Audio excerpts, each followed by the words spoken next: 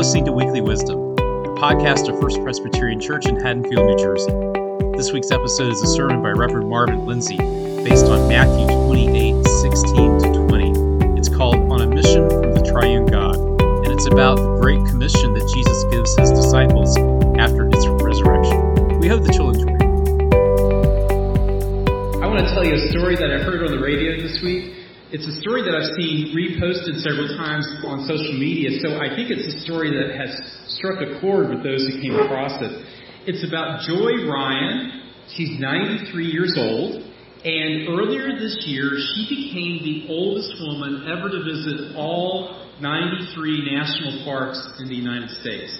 She went with her grandson, whose name is Brad, he's 42 years old, to the American Samoa National Park. And that was the last one that she had yet to see. American Samoa is a long ways away. I looked it up. It's a 5-hour plane flight from Honolulu. That's a long way away. And yet she made that journey. And the journey, which it's a monumental journey, but it begins in a very painful situation. Brad's parents divorced about 20 years ago. And because of that divorce, Joy and Brad became estranged from each other. And they didn't see or talk to each other for many years. And then in 2008, Brad saw his grandmother for the first time in a long time. She was 78 at the time, and she didn't look well. And so Brad got up the courage to call up his grandmother, and he invited her over for them to bake cookies together. And they baked cookies, but it was a very awkward experience. You know, if you've been out of sorts with each other for a long period of time, just one afternoon of visiting and, doing something together doesn't quite always put everything back together. Well, flash forward to 2015, and Brad is a student in veterinary school. And he's also in a very dark place because grad school is extremely competitive and extremely demanding, and his mental health was suffering tremendously. And so he reached out to his grandmother again, and he asked her, "Would you like to go camping with me?" And so she said, "I've never been camping before, but yes, I will go camping with you." And so they went to the Great Smoky Mountains National Park, and they even hiked up a mountain trail to a short summit in the park. And there were others along the trail, and when Joy got to the summit, she's in her mid-80s, everyone cheered for Joy when this octogenarian got to the top. And the two decided to visit more national parks, and more and more and more. And they did more and more outrageous things. They went to the New River Gorge in West Virginia, and Joy and Brad went on a zip line together. They went to the Great Sand Dunes National Park in Colorado, and she confessed her desire to roll down one of those massive dunes. And Brad says, "You'll break a hip." And Joy said, "Kiss my grits." She did. Her words, not mine. Okay? I'm just quoting. Now, Joy and Brad still bicker from time to time. It's not 100% sweetness and light between the two of them. But as Joy puts it, you can't hold grudges forever. Their relationships with each other, their relationship with God's creation, and not to mention their own bodies, were healed when they took these steps, however tentative and how long it took, toward mutual forgiveness and toward the restoration of their relationship. It's a wonderful story. And it's a story that you have been authorized to write in your own way and in your own life. In the gospel lesson, the risen Christ declares, "All authority in heaven and on earth has been given to me. Go, therefore." Now, in many circles, the word authority has negative connotations. We think about the authorities.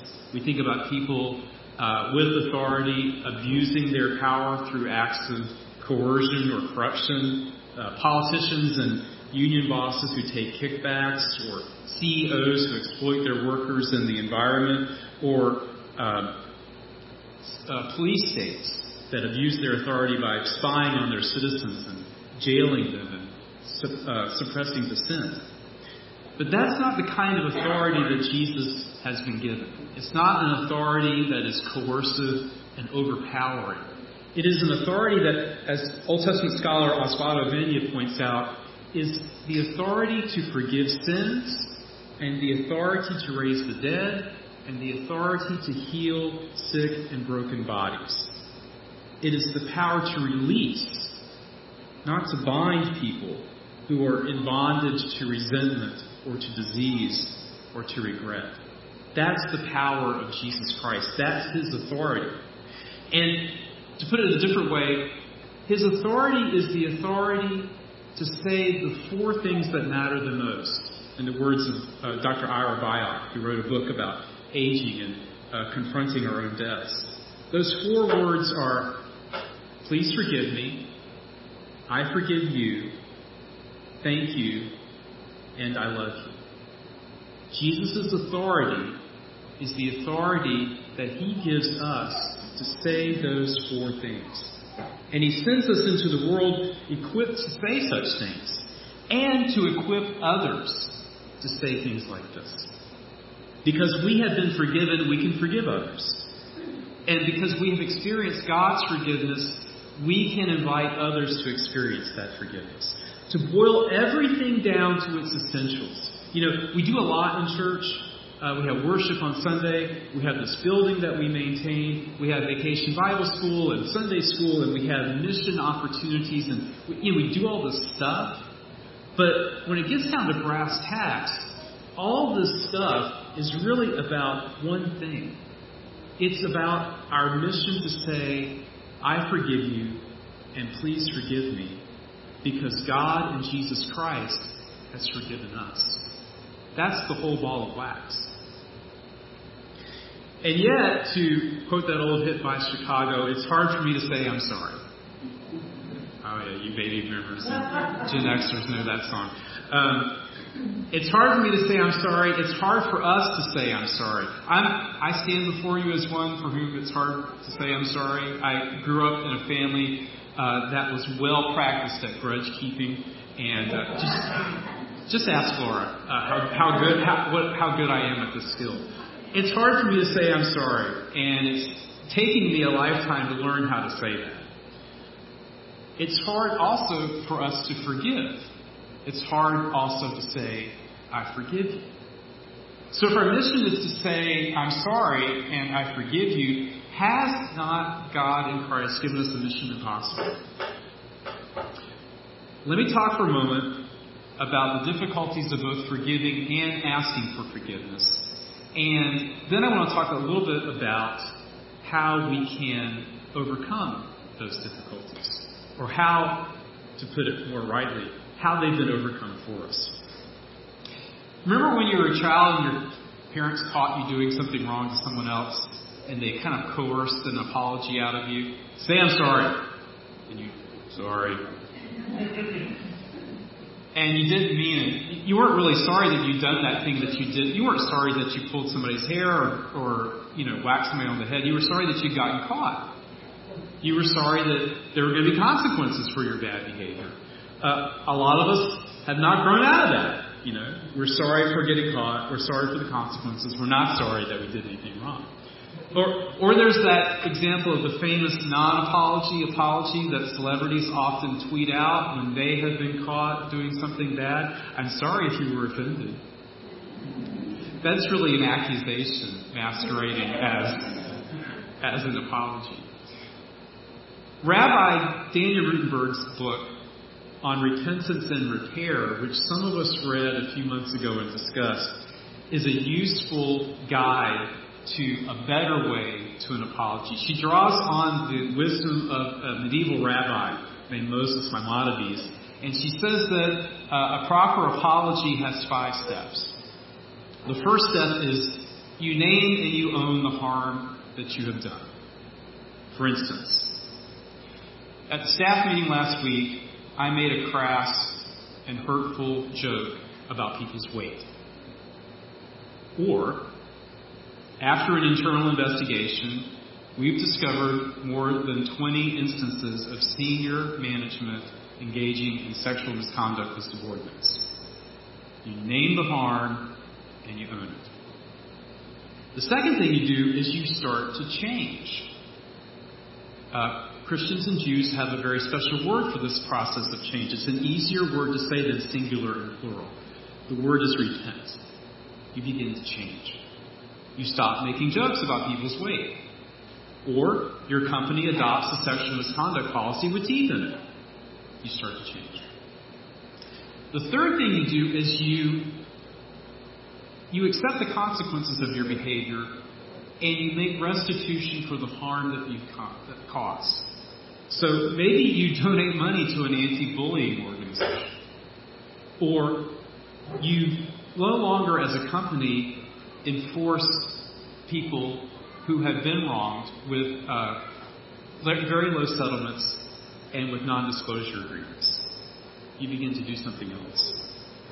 Fourth, you apologize.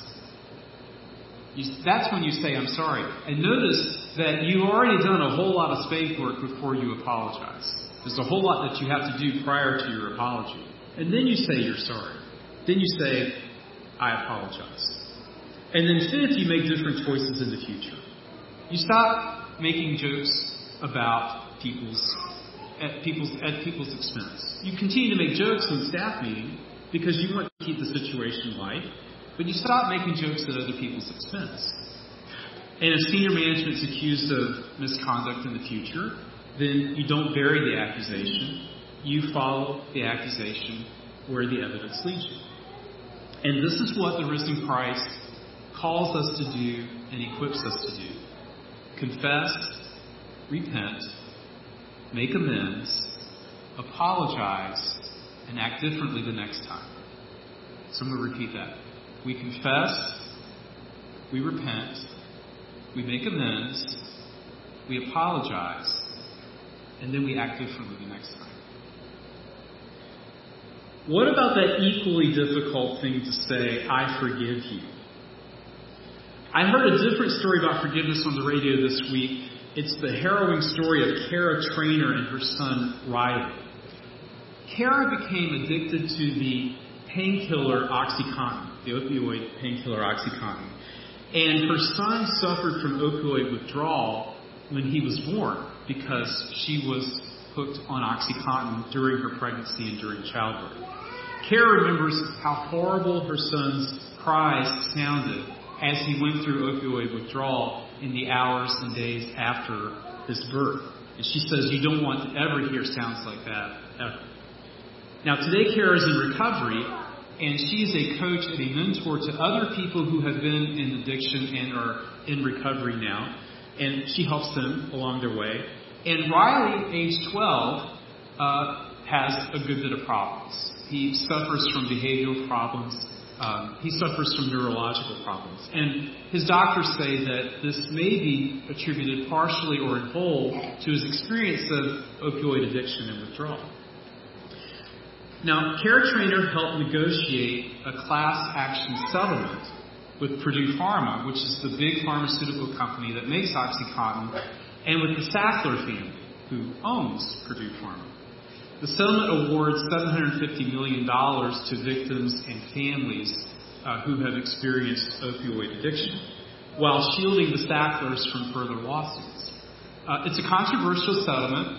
I don't know enough about it to have an opinion on it. I'll just report that some people don't think that the company and the family have done enough to go back to what we were talking about earlier, making amends for the harm that OxyContin has done to society.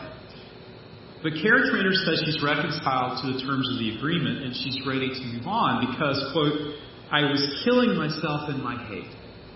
And so for my own self, for me to be well, I had to let it go. She compared her resentment toward the company and the family who owns the company to shooting drugs or to drinking herself into oblivion, which is a telling comparison because she had once suffered from addiction. Hate can make you feel good. Resentment can make you feel good, but it's destructive. Forgiveness is a gift to yourself as much as it is a gift to the person or the institution who has done you wrong. Now, I find these stories inspiring, and I hope you find them inspiring as well. But the truth is we need more than inspiration to admit wrongdoing and to forgive wrongdoers. We need more than inspiration to say, I'm sorry and I forgive you. We need divine help. And that help is here and available at this table. Because Christ died for our sins, God no longer holds our sins against us. God does not condone sin. And neither do we when we forgive others. Far from it. It's just that on the cross, God found a way to condemn sin without condemning sinners in the process. When we eat this bread and when we drink the fruit of this wine, we remember Christ's body broken for us and blood shed for us. The body broken and the blood shed that both condemns sin and saves sinners. And more than that, the Holy Spirit lifts us into the presence of Christ, into the presence of the one in whom we can do all things. In Him, our mission to say, I forgive you, and please forgive me, becomes a mission possible. In the name of the one who is, and who was, and who is to come. Amen. Thanks for listening. Please rate and review this podcast so that we can reach more people with the good news of Jesus Christ. To support our ministry, go to www.haddonfieldpres.org and click on the Give tab at the top of the page. Grace and peace be with you.